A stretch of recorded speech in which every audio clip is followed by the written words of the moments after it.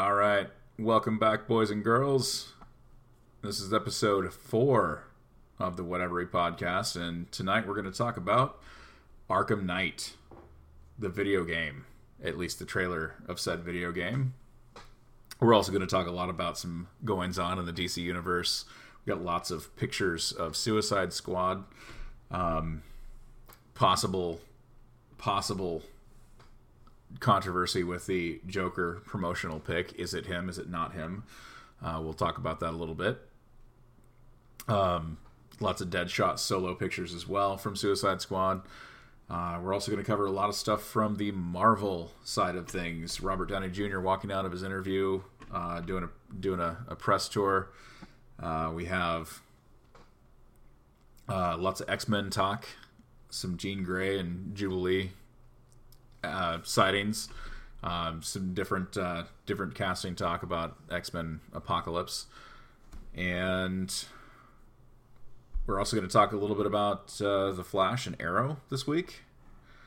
It'll be last week by the time you listen to this, and how can I forget the upcoming TNT not Teen Titans movie? We'll tell you about that too, or not movie, TV series. Close enough. For this and more, check us out. You can tweet back to us at Whatevery Show or like us on Facebook, facebook.com/Whatevery Show. Email us questions at whatevery.co. Let us know what you think. Give us questions, answers, whatever you want. Hit us at one of those places. We'll find you. All right, so I'm going to let Eddie take over for the Arkham Knight trailer because I actually, didn't watch it yet. Yeah. Okay, so I think between the two of us, I'm definitely the hardcore Arkham Batman game fan. Like, have you played any of the Arkham games? Yeah, I actually do have. I have Arkham Asylum and I have Arkham City and Arkham Origins. I've not. Okay, cool. I haven't actually. I finished Arkham Asylum, have not finished Arkham City, and have barely touched Origins. So you probably are a lot more. Done. Yeah, I finished Arkham Asylum and Arkham City. I'm midway through Arkham Origins. It's not... First off, I have a lot less time now than I did then, but it doesn't seem to be quite as engaging as the other two, and I think that's partly probably because it's not a rock-steady production. But Arkham Knight is the next sort of real Arkham Batman game, and that's, of course, Rocksteady produced, and it's coming out in, I think, June? Anyway, Arkham Knight trailer features the whole Bat family. You got some Robin action in there. You got Nightwing, and they look totally badass. You know, no Schumacher, Robin, laundry, Taekwondo. So there's that, I guess. You had to call him out on the laundry scene, huh? Yeah, who doesn't? Did anybody watch that and was like, "Oh yeah, this is a way we should make a Batman movie"? Anyway, game looks awesome. Like I'm super stoked for this. This is going to be an instant day one purchase for me. Like, and I don't purchase just about anything on day one, but A, I love Batman so freaking much, and B, so far the other Arkham Batman games have been amazing. So this one, it looks like is going to feature more interactivity with the Bat family, and we have some more open world elements. Like I think in this one we get the Batmobile, which is going to be exciting, and a hidden a hidden antagonist here with the Arkham Knight. So I'm looking super forward to this game. Right on. I think we saw the Batmobile in Arkham Asylum, but it was getting the royal shit beat out of it by a bunch of thugs, and we didn't really go back to it after that. So that's kind of cool. Do we know about Robin? Obviously, if there's Nightwing in the game, the Robin that we have isn't going to be Dick Grayson. But do we know if it's Jason Todd, Tim Drake? Is it Damian? God, I think it's Tim Drake, but I'm not sure. Honestly, I probably should have paid attention to that, but I didn't. I was just like, oh, awesome, Nightwing, Robin, woohoo! I'm going to put myself out here, and I'm going to say that Tim Drake is my favorite Robin. One of the reasons why I think he's badass is because he's the Robin that I, as a comic book fan, had in my prime comic book reading years as a teenager. So there's that. Also, though, I really appreciated the fact that, unlike Dick Grayson, Tim Drake, when he left the role of Robin, still kept the name as kind of an homage. He wasn't ashamed at all of where he came from, so he just went from being Robin to Red Robin. Whereas, Dick Grayson went from being Robin to Nightwing so that he could try and escape the shadow of the bat, so to speak. And then Jason Todd, of course, he took the coward's way out and got killed. Sort of.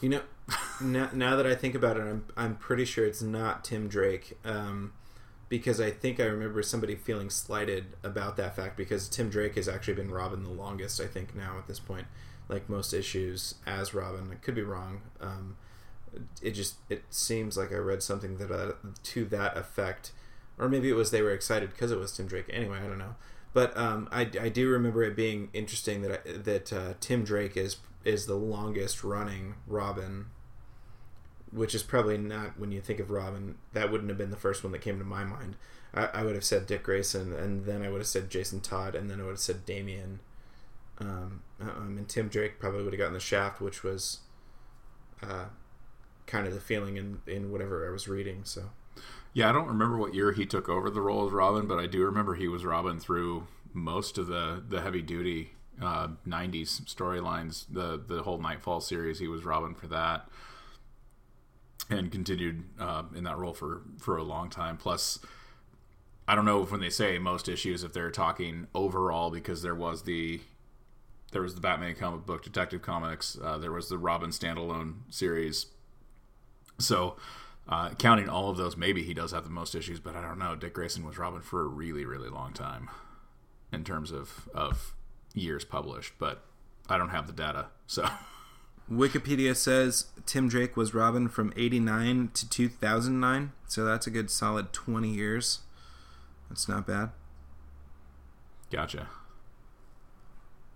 Anywho, yeah, dying to play the new Arkham Knight.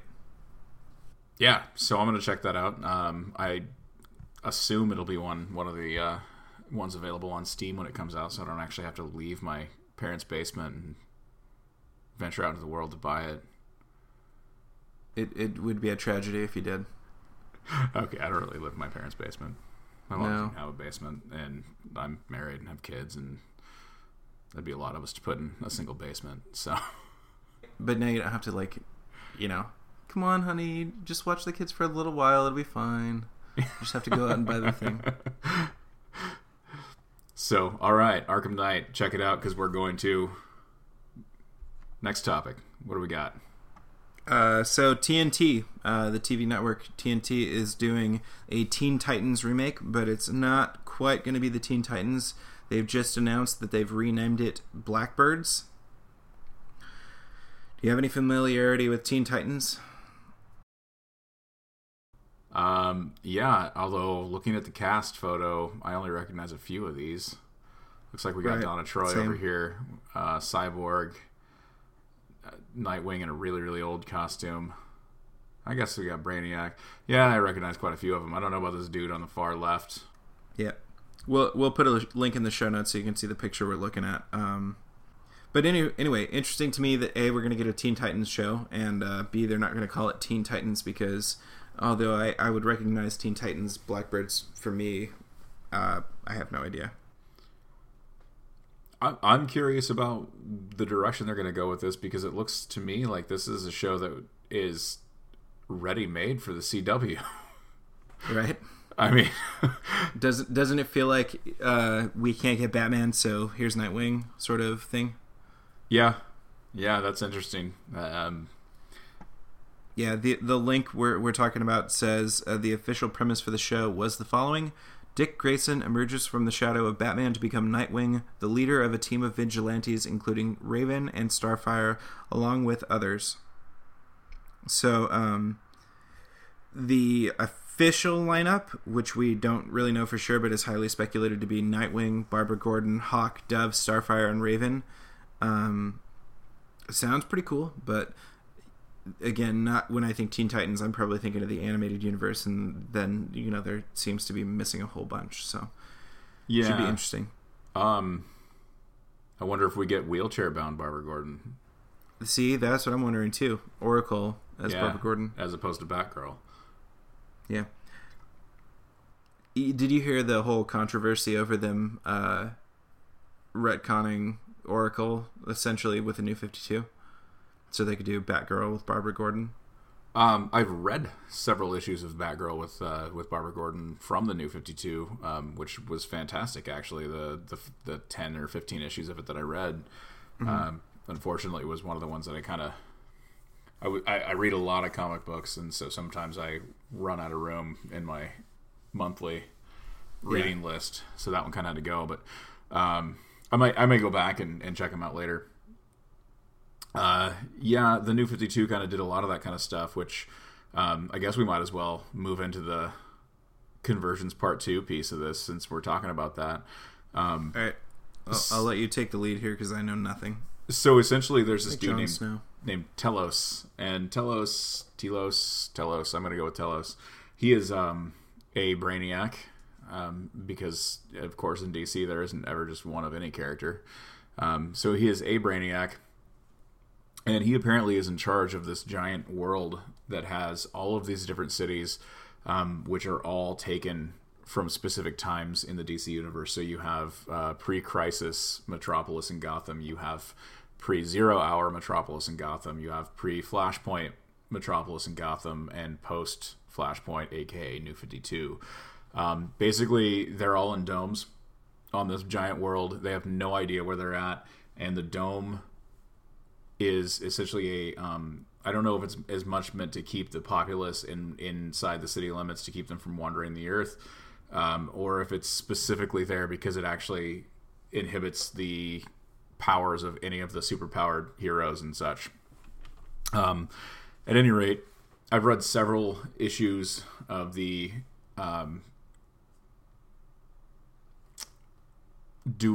several duologies. There's convergence stories for almost every hero, multiples of sometimes, and it's kind of cool because what it is it kind of tells you a little bit about how the year under the dome has been for all these different cities, and basically toward the end of every issue of the number ones anyway, this giant voice comes booming from the sky that it's Telos, and he's telling these people that he's removing the domes, but now the only way to guarantee survival for your city is if your champion defeats champions from the other cities, and to ensure the survival. So it really looks to me like DC is using this event as a way to clean up a lot of different things so that we can finally put some of the old timelines to rest and maybe continue forward with some of them that we ditched prematurely in the past. So it'll be interesting to see how it plays out.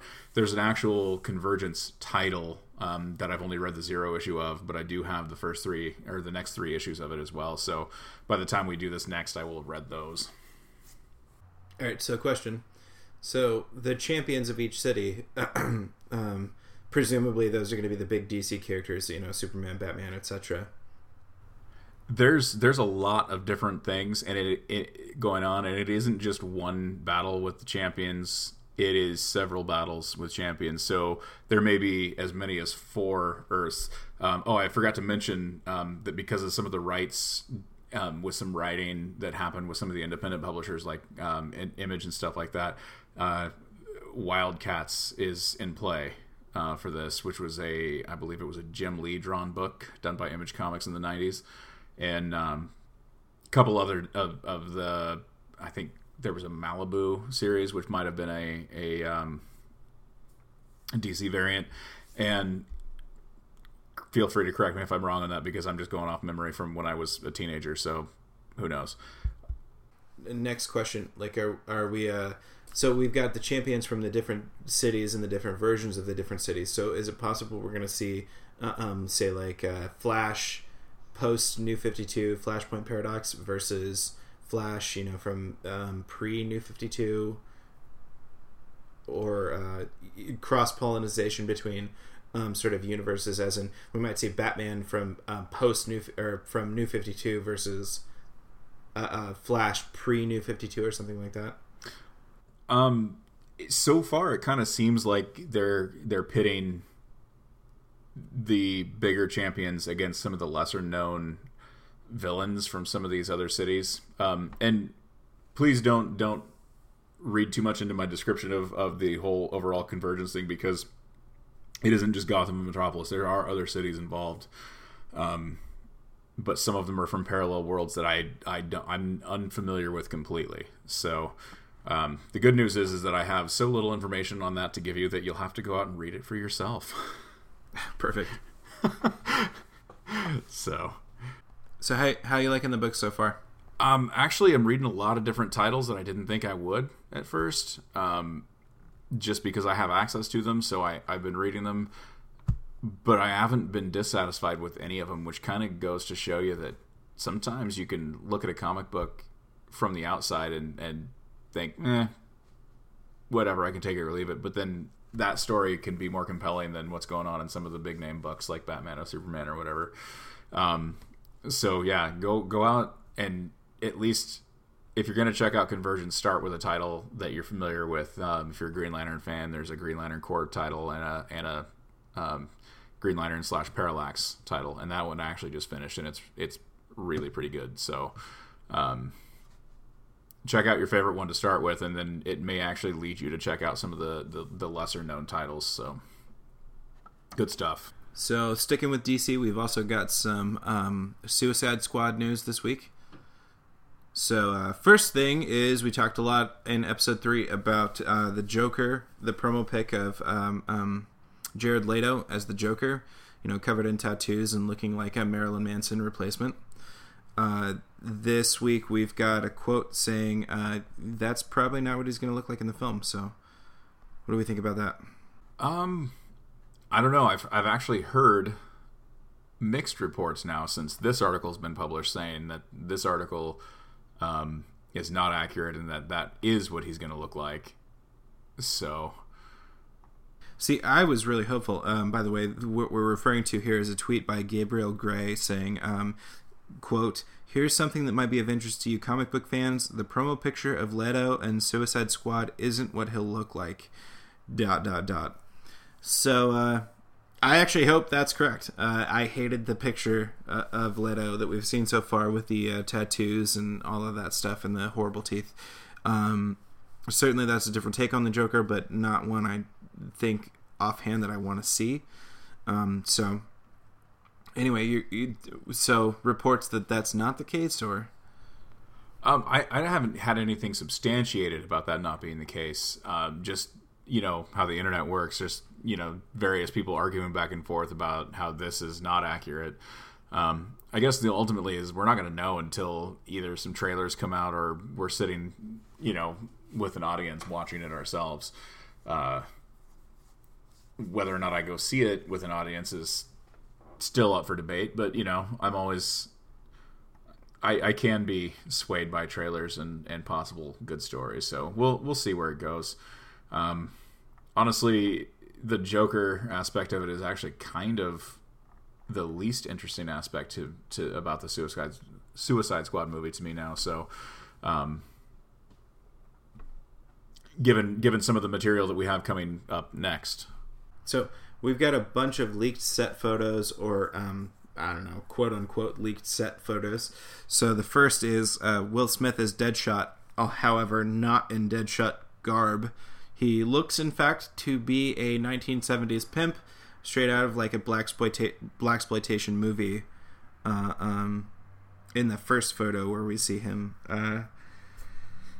yeah, I don't know.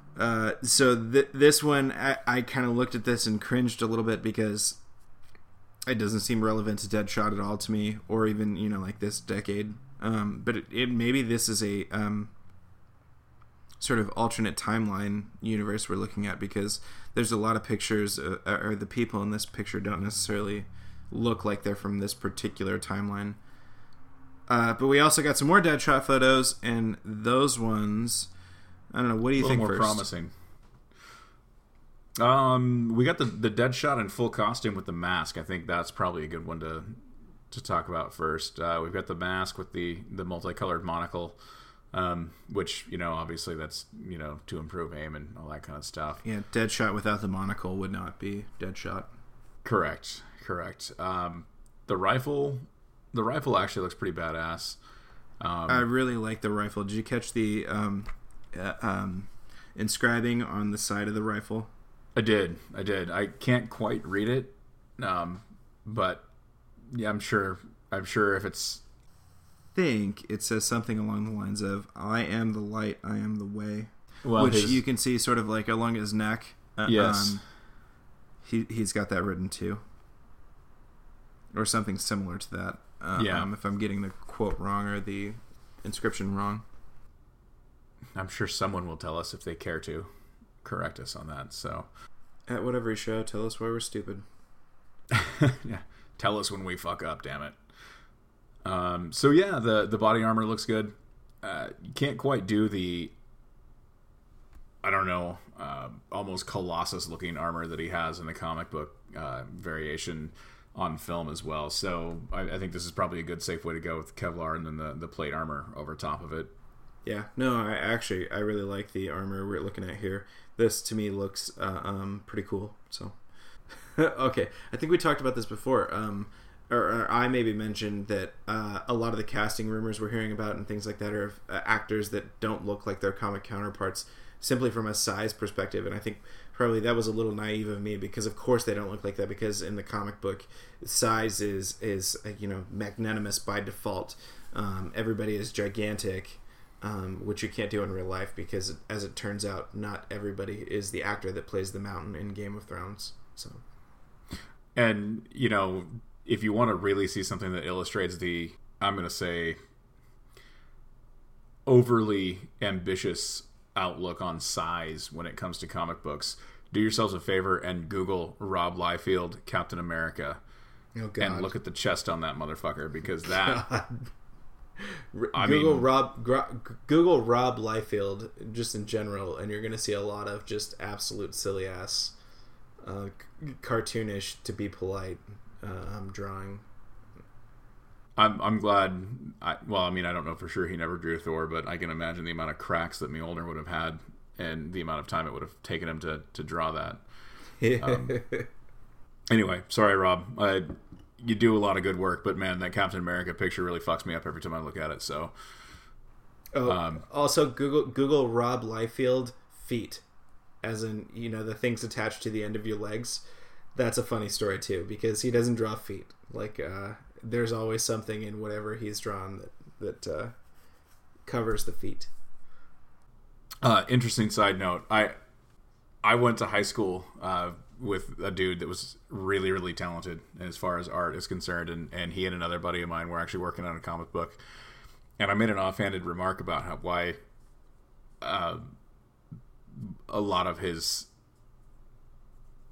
art did not have the hands in the picture, and it turns out that this dude really, really did not like drawing hands and didn't feel he was really good at it. Although I never, in the ones that did have hands, I never really had a problem with how they looked or anything like that. I would never have known, but he was absolutely mortified about drawing hands. So there you go. Rob Liefeld is not alone. Anyway, back on topic as far as Deadshot is concerned. If you want to know what I was talking about with the Colossus style Under Armour, we've got a side-by-side here that we'll post on the notes of presumably Will Smith in the Deadpool outfit along next to a comic book rendering of Deadshot. Did I say Deadpool? Deadshot. Yeah, whatever. Deadpool's going to be an entirely different show and probably most of a show, and we have a little bit more information on that. So, yeah. For sure. All right. But anyway, it does look pretty faithful to the particular incarnation of Deadshot that we're looking at in the comic book. So interesting how they've gone. Yeah, and then so more Suicide Squad. Yeah, more Suicide Squad. I think we should let's talk about the Margot Robbie Harley Quinn still or production still shot. Maybe it's not even supposed to be a still. I don't know, but very convincing Harley Quinn, actually. Isn't it? It's different enough from Harley Quinn from Batman the Animated Series, but is still so obviously Harley Quinn, like absolutely love it. Like, it's just great. Yeah. Yeah, I this is one of the aspects of the Suicide Squad that does not have me worried. In fact, if we kind of, I don't want to gloss over Margot, but it's just one still shot. It's kind of a little hard to get too in depth on it.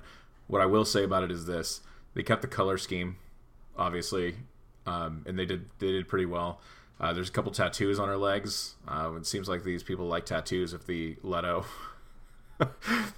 No kidding. promo shot has anything to say about it, but there's little Harley Quinn triangle dots on her legs, which are in the, she's got tattooed, which is pretty cool. Just carrying around a baseball bat. I kind of wish that was a mallet, but who knows? This is one still. We may see more. It would be super great if we started with the baseball bat and moved up to the mallet. Yeah. So, and I mentioned earlier about how the Joker aspect was the least promising outlook as far as Suicide Squad is concerned, and that is evidenced by the next shot that we have of most of the cast. I'm not going to say all of them because I'm sure there's going to be some more in there. There's a lot of characters in this photo. They got Deadshot, they got Croc, they got Harley, they got Katana, and then they got a shit ton of people that you're probably going to have to identify because I actually have not. Nah, I'm lost on we got Captain Boomerang too. I'm sorry, second in from the left. I got Boomerang, I got Katana, I got Deadshot, I got Harley, I got Croc. But the guy on the far right, no clue. Guy on the far left, no clue. Yeah, that guy's name is Slipknot. He looks nothing like Corey Taylor to me, so no, we'll have to. I'm really confused. Maybe he'll hit like 8 piece or 3 different drum kits at the same time, and it's suddenly clear. Maybe. And I don't know whoever this the chick 3 in right above Katana is that looks like the chick from The Ring. No clue. Or The Grudge. Yeah. Well, it does say Enchantress, but that's not a character that I'm overly familiar with from DC. I'm gonna go ahead Enchantress. and say this. Okay, I do know Enchantress, but I don't recognize her as that. I mostly know Enchantress from the DC animated universe, which of course looks nothing like this. So that should be interesting. And then we've got next to it, or immediately to Harley's left, we've got Rick Flag, which is a character I'm not familiar with. And then on the far right is El Diablo, which is another character that I'm not familiar with. So, yeah. Anyway, they look good. It'll be interesting to see how they mesh on screen. Or what the story is. Honestly, yeah. What the story is could be interesting. Yeah, not pictured here is Amanda Waller. That's interesting to me. But the way they go with the story, I mean, they could do a million things with the Suicide Squad story and have it turn out, totally great or totally terrible. Because the Suicide Squad, I think nobody knows enough about them that they couldn't go just about any direction they wanted. So, I think you almost have to blow one of them's head off fairly quickly in the movie just to prove that she can blow you up remotely if you don't listen to her. Right. She being Amanda Waller. So that'll be interesting. I do want to see where the story goes, so I'm going to pay attention to it. I'm still not totally revved about this movie, but I'm going to pay attention to see where it goes because ultimately, I'm probably going to see it at some point. What's interesting to me here is we do not have the Joker in this picture, which leads me to believe he's not going to be as big of a character in the movie. I'm going to say he's probably going to be an antagonist in the movie as opposed to part of the squad. Yeah, I could definitely see that. I mean, the Joker, I don't know. I don't think the Joker's ever been really a big part of the Suicide Squad. Correct me, somebody, anybody? I don't think so. I mean, I can't speak with 100% certainty, but it always kind of seemed to me like the Suicide Squad was a good way to put Harley Quinn in there and get her exposure while the Joker was busy being defeated for months and months at a time between reappearances. So it almost kind of seems like the Joker would be a good, maybe not an antagonist, but a distraction for Harley in terms of distracting her from the Suicide Squad's overall mission. in the movie. So another interesting aspect is, of the people we see in this picture, it'll be interesting to see how they actually manage to balance screen time here, because I think Deadshot and Harley Quinn are by far like vastly more popular than any of the other characters, but just from an actor basis, like Will Smith is probably the only one that I would say 90% of people have heard of prior to walking into this movie. So I'm interested to see how they're going to balance screen time and how they're going to tell the story around that. Yeah, obviously we want Will Smith to represent Deadshot well, but we don't necessarily want this movie to be a Will Smith vehicle. Right. It's not a Will Smith movie, or it shouldn't be a Will Smith movie. It should be, the Suicide Squad movie, which, again, this cast photo, being a very, very small piece of the puzzle, sort of, leads to that a little bit. Leads me to think that they're doing the right thing here. Yeah, and I'm just going to throw this out there to Warner Brothers. If I sit down and 5 minutes into this movie, Will Smith says, "I'll make this monocle look good," I'm getting a refund, and I'm leaving. Might have to go. Yeah. Might have to go check out something else, yeah. So if you want to keep my money in your pocket, don't do that. So I think that's all the DC-related news that we have. Yep. Although, before we leave DC, we should talk about this week's episodes of The Flash and Arrow. Definitely. Really, really good episode of The Flash. And my wife, who's not here yet, she wanted me to specifically call out on the show how good overall The Flash is as a show. She was a huge fan of Smallville, but she feels like The Flash in season 1 is kind of picking up where season 10 of Smallville left off in terms of just overall involvement and story growth and things like that. So definitely gonna give kudos to the CW and Warner Brothers for that show. But this week's episode in particular, the cat's out of the bag, man. No kidding. So, spoilers. If you're not caught up on The Flash, go do something else until we get done talking about this, and then come check back. But yeah, the whole gang definitely knows that Dr. Wells is Eobard Thawne, aka the Reverse Flash, and of course Dr. Wells is a step ahead and knows all of that too. That's the big reveal of this episode. It looks like we're setting up vibe a little bit here. Cisco looks like he's headed that direction. We'll see. That'll be interesting. Yeah. I think Barry gets a glimpse. Maybe that was the last part of the last episode before this one, where the tagline is Iris West -Allen. That was this episode. Yeah. So we get a little bit of glimpse that Barry knows something's up there, and I think that maybe changes his interaction a little bit. For sure. What I really dug about this episode is Iris was a character that from the beginning, or at the beginning of the series, I liked her. She played kind of an important role as far as being a sibling type character to Barry. Only, Barry obviously had his other feelings and stuff, but he didn't know that Iris kind of felt the same. And this episode actually kind of gave Iris a chance to shine character-wise, because she wasn't necessarily just a showpiece, and I appreciated that aspect of this episode, and I hope they kind of continue with that a little bit. Seems like they're probably going to, especially if you look at the very end of the episode with the spark, and if you've seen it, you know what I'm talking about, where she gets it. I mean, there's no doubt at this point that she knows who the Flash is, even though he hasn't specifically revealed it to her. So yeah, good job, Iris. If she doesn't know, she definitely is like right there, and I suspect within the next few episodes we'll get that reveal too, which is kind of a funny contrast to say Detective Lance of Arrow, who is 3 seasons in, and I swear the Arrow could leave him a postcard with his name on it and his picture and a little like LOL JK, like love the Arrow, and he still would be like, I'm not sure. I think it's Oliver Queen. Yeah, I don't know. But then that Roy guy did all that stuff. Yeah. Yeah. Speaking of Arrow, though, this week's episode, what was your take on it, man?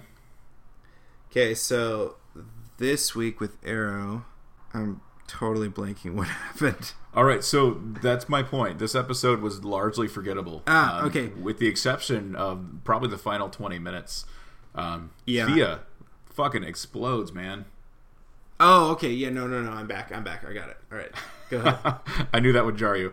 Yeah. Thea Queen. I mean, overall, the episode, Oliver, part of the League, it is what it is. I kind of don't like that direction a little bit because I think they've done enough with Oliver throughout the 3 seasons that we've had and all the flashbacks of Oliver playing the role that he doesn't necessarily want to be, and the brainwashing aspect doesn't really help as far as I'm concerned story-wise, but it really did get us to a point where Thea's not taking bullshit anymore. Oliver is her brother. She loves him, but she's kind of had enough. Everybody's shutting her out because they want to protect her, and she's not to be protected anymore, I don't think. Right. Okay, so there's a lot of different things I want to talk about. So first off, do you really think that Oliver is completely... Like, I know what we're seeing on the screen. We're seeing a brainwashed Oliver, but do you think that's what's really happening? Or do you think that Oliver might be playing dumb a little bit and actually has a plan for this? I'm hoping that he has a plan. Obviously, we don't want necessarily to believe that our hero can be just all of a sudden, boom, you're also like whatever his name is. All of about 5 minutes of screen time, and all of a sudden our hero is, antagonist. Yeah. So yeah, I'm hoping that that's kind of the direction they're going. It's, again, this episode I had a hard time really staying into it for the first probably half the episode. It wasn't until they really, when the shit hit the fan, and then I was like, boom, this is what we wanted to see, because there's people fighting. There's Thea emerging as quite possibly what we could see as Speedy.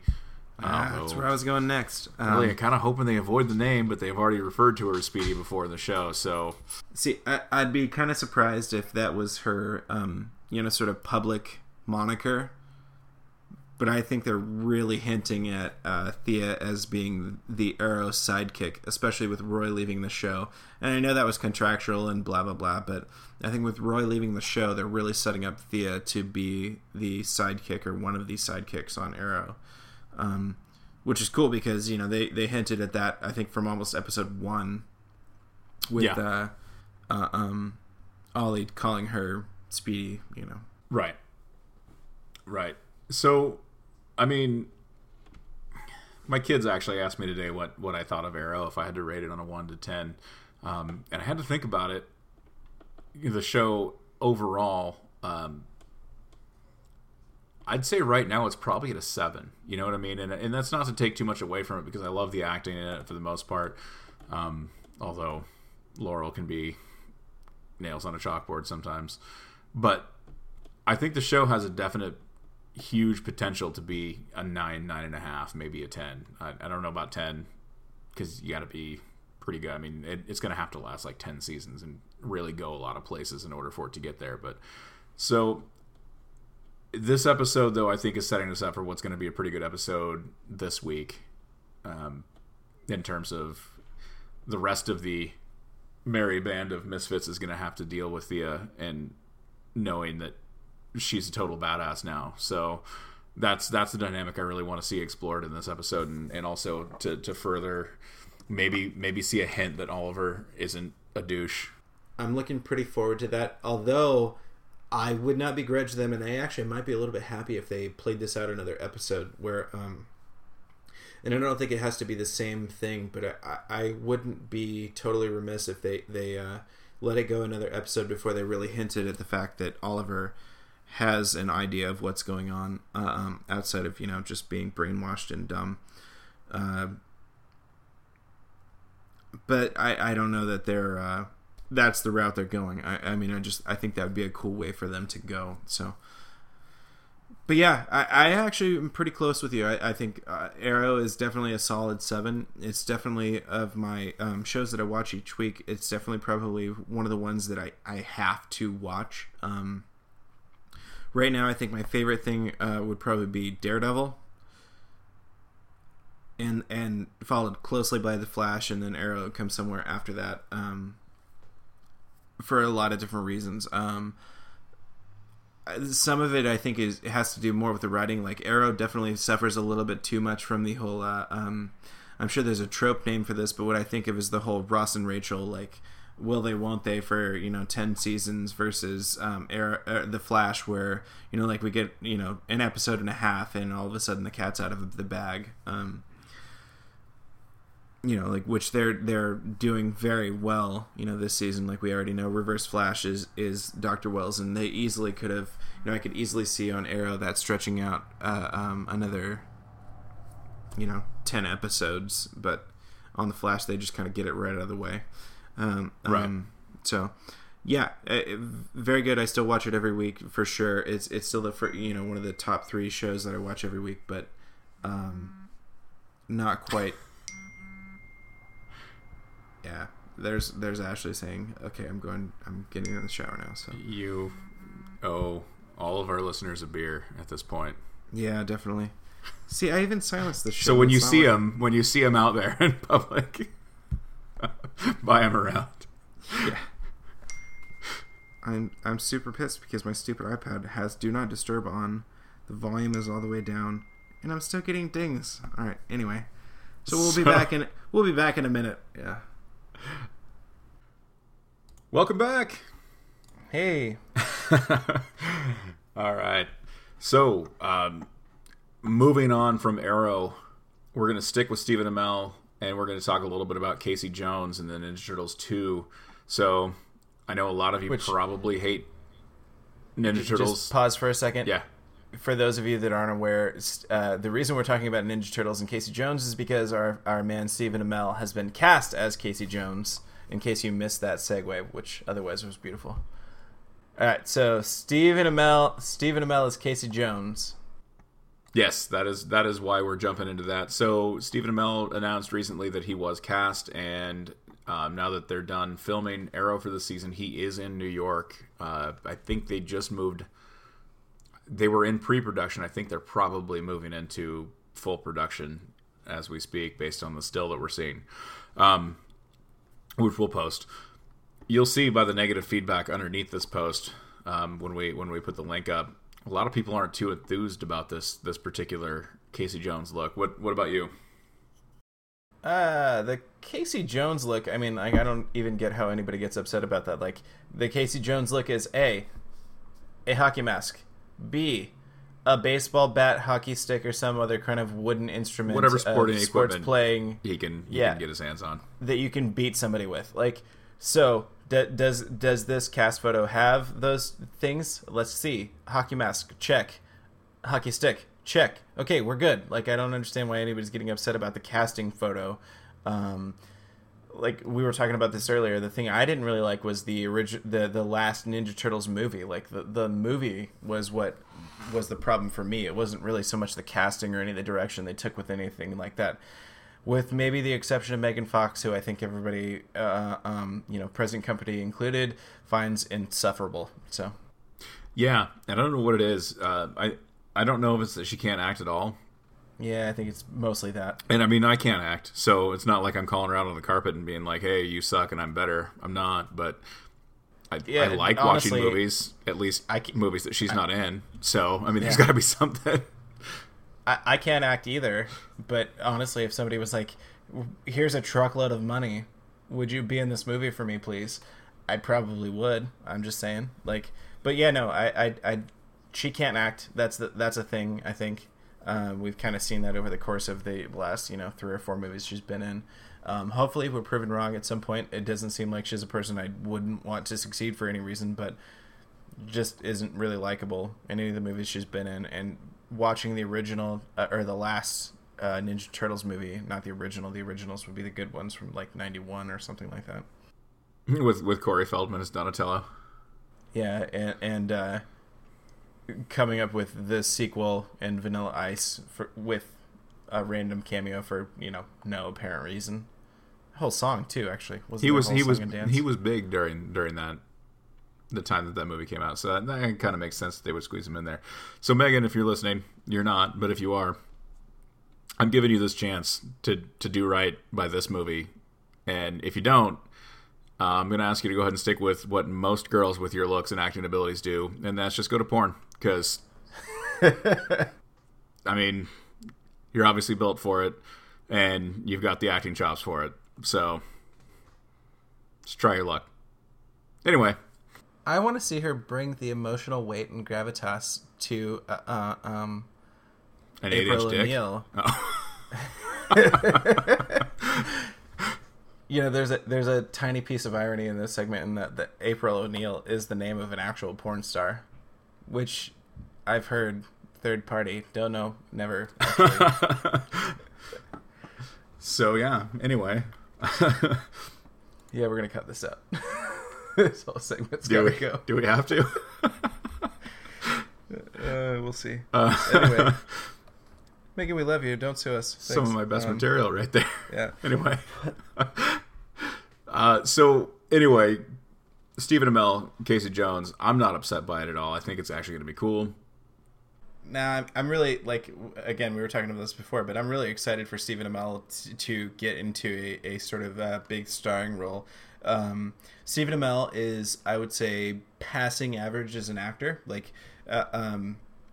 The reason we watch Arrow, I don't think has anything to do necessarily with all of the amazing actors and actresses on the show, which, don't get me wrong, it's not to say they're bad, but it's not exactly like we're watching Meryl Streep and Leonardo DiCaprio each week or something like that. But I'm really excited to see him get into the big screen because there's nothing that leads me to believe that Amell is not just a stand-up dude. So, and typically the whole big screen comes with a bigger paycheck and more ease for him. So yeah, for sure. The other thing to this that I'm excited about. So I'm a Ninja Turtles mark from day one, and so even when there's a bad movie out, I'm probably going to see it just because of the fact that. Same. I saw the last one, even though I knew from the trailer that I wasn't going to like it, and as it turns out, I didn't really like it. But I'll probably go see this one too, just because it's a Ninja Turtles movie, and what can I do? Right. One thing that I am excited about with Ninja Turtles 2, and this is something that I kind of was hoping that we would get to, is we are going to see Baxter Stockman. Now, the caveat to that is that Tyler Perry is Baxter Stockman. Okay. But, I mean, Baxter Stockman, Medea, whatever. I mean, all I want him to do is build robots and be a foil for the Ninja Turtles, and so I think he can probably pull that off. Anyway, so that's the TMNT 2 talk for today. Yeah. All right, so let's hit the Marvel universe. We got a whole bunch of different Marvel stuff going on. I'm gonna have to take a really quick break to grab another beer, and then I'll be back. Of course. Not quite done with this one, but I figured we better both go at the same time. See, I had a good third of a beer left, and then my wife drained it, and I picked it up to take a drink while we were doing that last segment, and I was like, what the fuck? So a beer stealing ninja, yeah. All right, so we're talking about Marvel shit. Yeah, let's talk about Marvel shit. Should we start with the Tony Stark interview? Yeah, okay, so the Tony Stark interview, if you guys haven't caught this yet, there's a Tony Stark interview floating around, which is Robert Downey Jr. interview floating around the internet where the producer, or the interviewer, gets super inquisitive about Robert Downey Jr.'s real life past in an uncomfortable manner, and Tony Stark just kind of walks out. So he kind of goes into the detail about that in the article linked in the show notes. Check it out. I feel any thoughts? Yeah, I feel like we might be doing him a disservice by referring to it as a Tony Stark interview, just because one of the things that he does make very clear within that interview is that there is a differentiation between Robert Downey Jr. and Tony Stark. Yeah, you say that, and you're right, and he's right. and I want to give this to him as like credit because I see the two almost interchangeably now, and that's because Robert Downey Jr. is just the perfect actor to play Tony Stark. No, he really is. He really is. And I kind of, when he was talking about how he's not the character and things like that, I'm like, you kind of are a little bit. But anyway, yeah, that interviewer got a little bit personal. And here's the thing: this wasn't like a talk show segment where you've got 10 minutes or maybe he did have 10 minutes, but that was it. It wasn't like a sit down. Well, he makes the joke. He makes the joke as he's walking out of the interview. Like, this is getting a little too Diane Sawyer for me. Like, this isn't a Diane Sawyer, like Barbara Walters special where you get to delve into the intricacies of what happened through Robert Downey Jr.'s dark period. This is like another fluff interview. I think this was like a 7 to 8 minute press junket type interview. Yeah, this is like he's probably done 14 of these this day alone. At least. Yeah. So yeah, I mean, and ultimately, I don't blame him for what he did, and he does go on in the interview, or in the article that we have linked here where he talks about in the future he's probably not even going to let it get that far before he puts a stop to it. Yeah. Quote: I just wish I'd left sooner. Exactly, and honestly, he needs to. He doesn't have to answer for this anymore. You know what I mean? Whatever skeletons he had in the closet are long since out, and he's paid the price in terms of having his credibility ripped out from underneath him. Got this opportunity, took the ball and fucking ran with it, and he's been doing great for himself ever since then. So, yeah, no kidding. Like we've got a legitimate redemption story here. And I don't blame him at all for not wanting to talk about that. Like, I imagine, especially after Iron Man came out, how many times he had to do this exact interview? Yeah. Oh, for sure. And I mean, there was speculation at that point that Marvel was holding his salary hostage. There was clauses in his contract about having to pay back the money if he were arrested or anything like that again. So, I mean, he's done his time, man. Just let it go. So anyway, next on the Marvel docket, let's do Black Widow. Yeah. You had me at hello. Well, I mean, according to Renner and Evans, she is a slut, so yeah, that might be an opportunity. No. In all seriousness, nobody quote this out of context. Please provide full context. So, what we have linked here is an article actually on the Nerdist.com, which there's a couple of these probably from the Nerdist. Anyway, this one in particular talks specifically about how Black Widow has more screen time than within the Marvel Cinematic Universe than 2/3 of the rest of the actors that are in it. But when it comes to merchandising and promotional material, she has like a fraction of space or action figures, things like that. We mentioned last week that neither one of us really felt as though Chris Evans or Jeremy Renner were out of line when they made the "she's a total slut" comment when it was referring to Black Widow. I still feel that way, but this is a pretty telling sign of what can be considered sexist when it comes to how Marvel and Disney are marketing these films. She carries some of these films literally and has almost zero marketability as far as they're concerned. Yeah. Okay. So I just saw Age of Ultron last night. That would have been Sunday night for listeners who probably won't get this until sometime early next week. Black Widow and Scarlett Johansson are, my gut says, probably one of the predominant characters as far as screen time goes in the movie, and she really does really well in the movie. So it does feel a little wrong that we're probably going to see another 170 Iron Man or Hulk toys or Thor. I think Thor probably was one of the least represented characters in the movie. And I'm thinking of one specific thing that I don't want to say because Matt hasn't seen it yet. Sorry. So, anyway, we'll get back to that in a week or two. But, so, yeah, you would think based on that, you would see more popularity amongst her character as far as merchandising and things like that go, but not. So I do think maybe there's a little bit of sexism. I guess part of it could be that no, that's not even true. I was going to say part of it is that she's not a powered superhero. So you'd expect to see more Iron Man toys because there's a lot more action figure-y type of things you can do with Iron Man.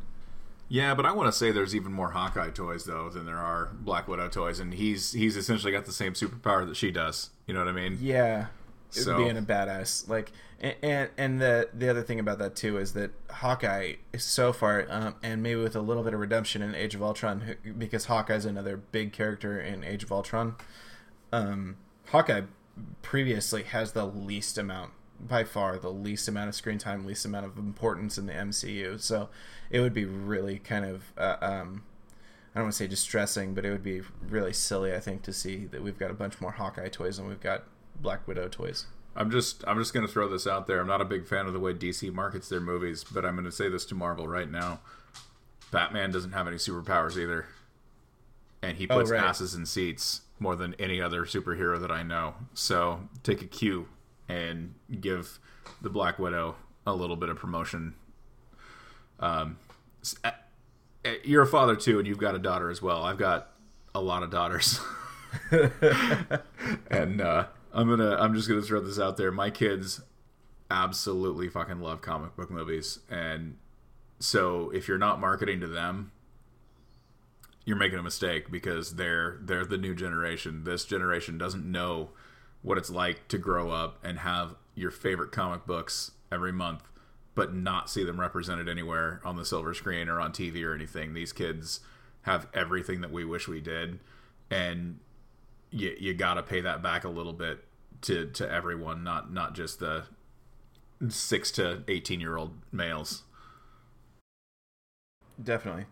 I think we talked about this a little bit in episode 1 in regards to Michelle Rodriguez talking about a Green Lantern, or being a Green Lantern and wanting more, real new superheroes featuring Latino characters or female characters. And I think that discussion applies now too, because I think that would be a thing that we should see more of. You should see more female characters in the superhero genre, because now more than ever, I think the superhero genre and comics in general are not just a man's game anymore. Like, I do think if you go back to our teenage years, mine and yours, that wouldn't have been true. There would be far, far, far, far more male readers and things like that. But looking around the theater at Age of Ultron last night, it didn't seem like it was a real gigantic split. It seemed pretty evenly matched as far as male female. Yeah, I think the push-up bra to neckbeard ratio has probably evened out quite a bit over the years. Yeah, I mean, I suppose there's the possibility that a bunch of guys forced their girlfriends to go to the movie, but my wife went, and though she wasn't nearly as well versed in the comics and lore as I was, which is also the feedback that I've gotten predominantly about the show so far. My normal friends, posting on Facebook like, what is the anyway. My wife is more upset that we haven't seen it than I am at this point. If that says anything, and she knew very little about comic books when I first got together with her, but she's kind of picked the things that she likes, and she knows more about those things now than I do.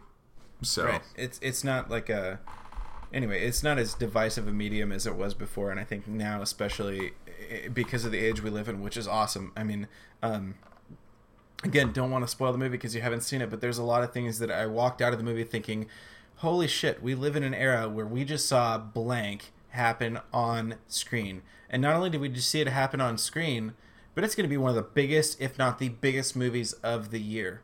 And all the news this year so far is, Age of Ultron, Batman, and Star Wars. Like, you're like 13-year-old me's wet dream.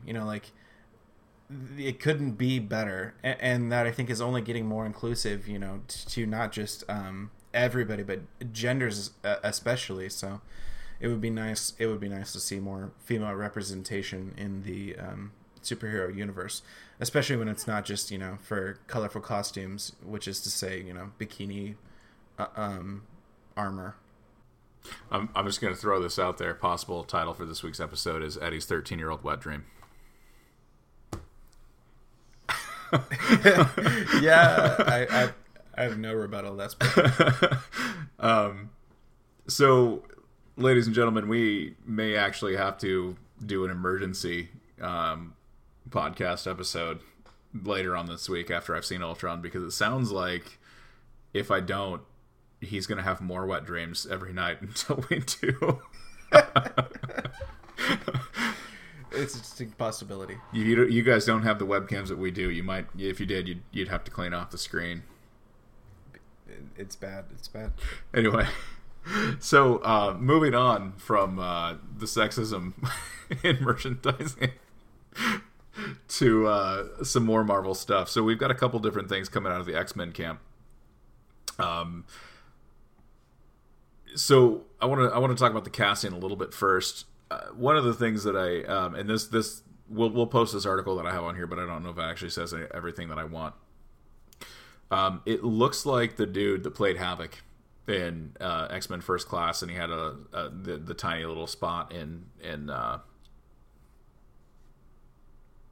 Days of Future Past, is coming back to play Havoc in Apocalypse. And this is my problem with that. Not that he did a bad job. I think he actually did a fine job of it. But they plan on bringing Scott Summers, Cyclops, into this, and he's going to be really young. Scott Summers is the older brother, comic book wise. So what I don't want to see happen is I don't want to see Fox go through the trouble of fixing this franchise like they did with First Class and Days of Future Past, and then immediately turn around and screw things up again. And I'm not saying that Scott has to be the older brother necessarily. I'm just saying that it's moves like that caused the original X-Men franchise to end up where they were before First Class. What do you think? No, I totally agree. Like,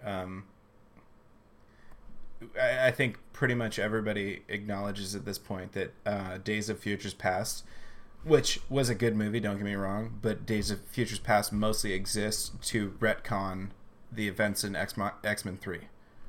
Yeah. Yeah. Or mostly just to, like, erase the bad taste that left in your mouth from X-Men 3. So as well as the X-Men Origins Wolverine movie. I mean, that kind of had to have been. Yeah, good point. Aside from Liev Schreiber, we've said this before on the show too. He was a fantastic Sabretooth, and if there's a way to work him in again, please do it. But otherwise, go for it. But yeah, otherwise, just we will all pretend. Like I'll close my eyes and pretend and just sing la la la while you mention the Origins Wolverine movie. Man, it's complete fucking butchery of Deadpool. Anyway. Yeah. So anyway, I am cautiously optimistic because I really like Days of Futures Past and I like the direction they're going with First Class. And this seems to be all the same people doing this movie, so hopefully they're totally right and we're just going to get, I think best case scenario is it's not really acknowledged that much. It may come up, I think, or maybe they introduce. Actually, there's no reason they couldn't introduce Cyclops as the older brother. Just not by much. I think the actor they got to play Cyclops is, and I will have to verify this at some point, but I think he's significantly younger than the dude that was really? Havoc. Yeah, I think that would be a hard one to pull off.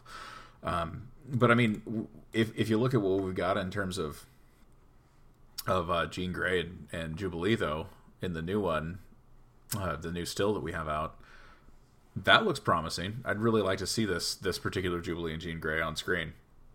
I'm super excited for that because it totally look like the series, the 90s cartoon series. Yeah, and I mean, when you guys take a look at this, if you do on the show notes, we'll put the link up there.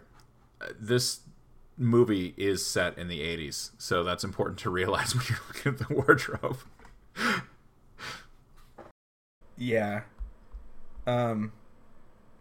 It definitely is, but I actually love that about that. Like, because, and maybe that's one of the smartest moves they've made, is that we're getting the timeline, up into the 80s, early 90s, because for a vast majority of people, I think that is their experience with X-Men. And they're just looking for an excuse that's plausible to get, these characters in those costumes. So when did you start reading the X-Men? I don't know how many X-Men books I've read. I think if I've read any, it'd probably be on the Marvel Ultimate app, and I read a few of the recent titles, but my vast majority of X-Men experience has to do with the 90s cartoon and things like that. So. Gotcha. So I'm interested in this movie specifically because of the title, Apocalypse. The Age of Apocalypse is a giant comic book event that happened just a few years after I started reading comic books. I think I started probably right around the deaths of Superman, Nightfall, that kind of a thing. But then Age of Apocalypse happened within pretty quick succession after those. And it was a really good story. And the thing that made it a pain in the ass to read was the fact that this was in the 90s, so I actually had to go to my comic book store every week and buy the issues. Whereas, now I can go online and buy them and have them instantly. Right. So go a place like some kind of animal. Yeah, this is one of those things. But hand over physical currency. Like, what are we even thinking? Yeah, this particular event made me basically want to beg, borrow, and steal in terms of getting the cash necessary to buy these books, because there was a few of them that I was reading, and if you're not familiar with the way that Age of Apocalypse was published, all of the X titles stopped when the Age of Apocalypse started, and they were replaced by new books that ran for 4 issues before the original series picked back up again. So, there was, Uncanny X-Men and X-Men, which ended up being Amazing X-Men and Astonishing X-Men, or Generation X, which was a book that was almost brand new at that point in time, that was replaced by Generation Next in the Age of Apocalypse, and that was one of the series that I kept up on as well. But I want to see where they go with this movie, to see if they actually use any of that material, or if this is all new story or what have you. But I'm interested for sure. I'm really excited, if nothing else, for the nostalgia factor. Like, I cannot help but see the 90s cartoon in these characters, and some of the older books and the looks of the comic books themselves. I still don't think we're gonna get Wolverine in yellow tights. We'll see, but I don't think we're gonna get Wolverine in yellow tights. Do you think we need to go there? I don't think so. I think there's probably a certain subset that would really like to see that, but I'm not sure how that would make sense, and unless it were an in-universe joke. But I'm really excited to see the other incarnations of the characters, rather than the previous X1, X2, X3 movie incarnations. So definitely. So X-Men Apocalypse. I think that wraps up our Marvel material, unless you've got other. No.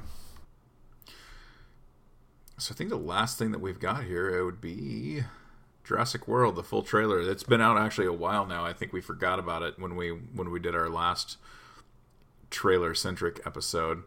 Yeah. This is not one of those movies that, I don't know, some people might argue that it's not a nerdy type movie, because it's going to appeal to a lot more than just that, just like Jurassic Park did. But specifically, I wanted to talk about it because my oldest daughter, she just turned 11. She watched it and said, "Dad, you need to podcast about this." So I'm podcasting about it. I actually am interested in seeing it. I probably will go see it.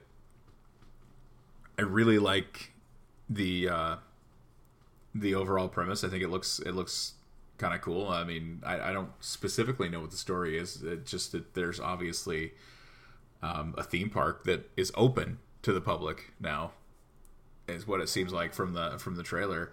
And I mean, we get to see Star-Lord not being Star-Lord, or that douchebag from Parks and Rec. So I think this will be really interesting, like for a lot of different reasons. First off, this could really be the movie. I mean, we've got Chris Pratt in Guardians of the Galaxy, and I think that's probably the big thing that everybody's going to know him from outside of Parks and Rec. But here's Chris Pratt in something entirely different. This could really, I think, be, I don't want to say the launching board for his career, because like you don't get to be in a gigantic multi-billion-dollar Guardians of the Galaxy and have that, not be a big deal. But this could be the first movie where we see something outside of that. So that to me is interesting. Two, yeah, I want to see this movie. The other Jurassic Park movies outside of the original haven't been great. They've been good. They've been watchable. They've been fun to watch. I think they're decent popcorn fodder. Sort of Saturday movie night type of thing. But I'm interested. Actually, the thing for me is taking my kids to this, because we watched Jurassic Park, the original, reasonably recently with the kids, and they loved it. And the other thing is, I loved it. Like, I could not believe how well the effects and things like that held up today, even though the movie was made, 20 years ago. So I'm excited for it, even if nothing else, just because it holds the, franchise name of the one that I really love. So yeah, my kids are actually big marks for Jurassic Park as well. They've actually seen Jurassic Park in the theater not once but twice, because there was a theater down in Eugene that was doing flashback theater. And oh, that's awesome. So we went and saw the original in theaters then, and then when they re-released Jurassic Park in 3D, I took them for one of them's birthday. I think it was probably my oldest. And so we went and saw it in 3D as well. And man, to me that's really cool, because I got to see that when I was younger in the theater. And then to be able to take them, I think that was really cool as well. So I'm looking forward to it, if nothing else, just for the fact that I know this is one that I can take them to, and everybody's going to enjoy it. So, and like you were saying with Chris Pratt, I don't think this necessarily has to be, I think this is going to be good for his career, like you said, not necessarily a launching point, but it's going to be good because it's going to be a big budget movie that's not tied to the Marvel Universe. Yeah. So he'll get a couple of those under his belt, and then he'll be, I want to say that if this movie does well, he'll be relatively well known outside of the MCU, and then when he goes to do Guardians 2, then it'll be an even bigger deal because of that. Definitely. So, I think that's all the covered, or all the talking points we specifically wanted to cover this week. However, I think we do need to talk a little bit about the Buffyverse this week. Have you gotten a chance to? I haven't. I think I hit one more episode on it, so I have no new thoughts yet. You bastard. Yep. It's Just okay. expect me to procrastinate. I still haven't finished Daredevil. Yeah, go finish Daredevil. It's pretty amazing. I know. And you've got a lower barrier. Like, I've got just watch the next 100 episodes or something. Like, no, with Daredevil you've got maybe 6 left, right? I think I've watched 5, so I have 7 left, I think. Yeah. Yeah. Good show. Just, I mean, work this week has sucked a big pair of donkey balls, just because of the fact that, I do IT work for a living, and our domain controller absolutely went tits up this week. So, yeah, being an adult really sucks. Yeah, and we have a backup domain controller, but the original domain controller threw so many network errors that when it failed, the backup had no idea that it failed, so it didn't kick in like it was supposed to, and it was just a big nightmare. Perfect.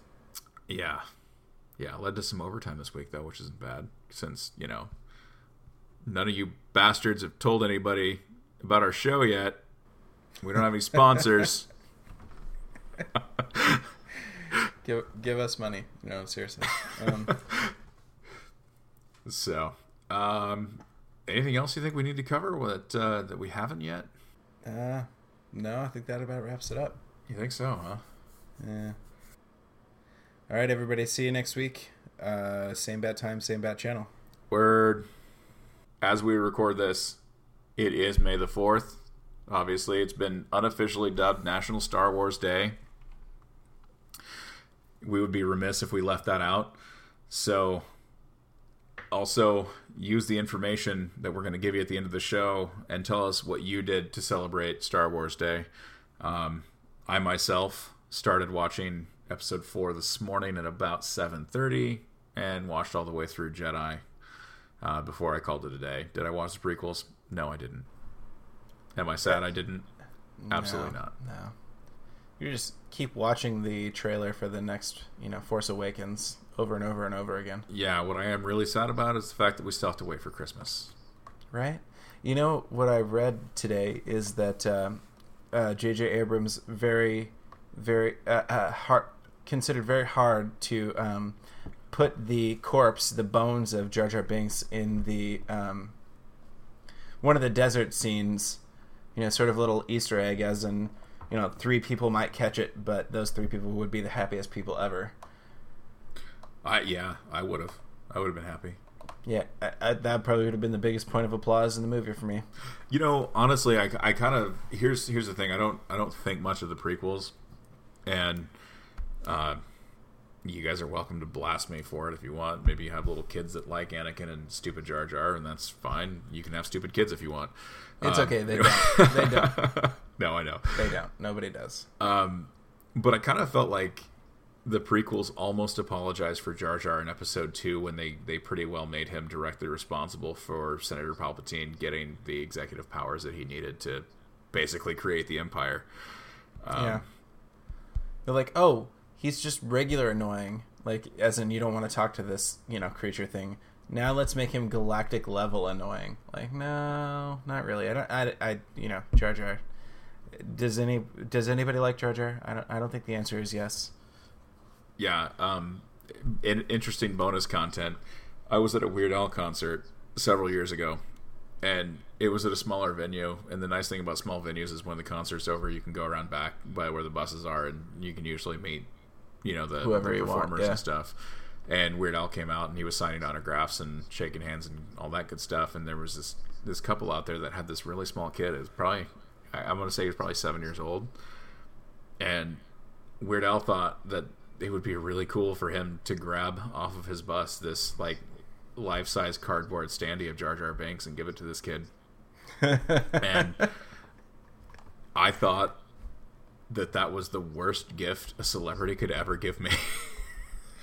It would be the least bit surprising if that kid was just like, what the fuck? Like, I don't want this. And this was shortly after episode 1 debuted, so I mean, it was a hot topic at that point in time, and I was just like, man, that was a downer. Like right there, I was like, all right, let's pack up and go. So, yeah, all right. So may the 4th be with you. Indeed.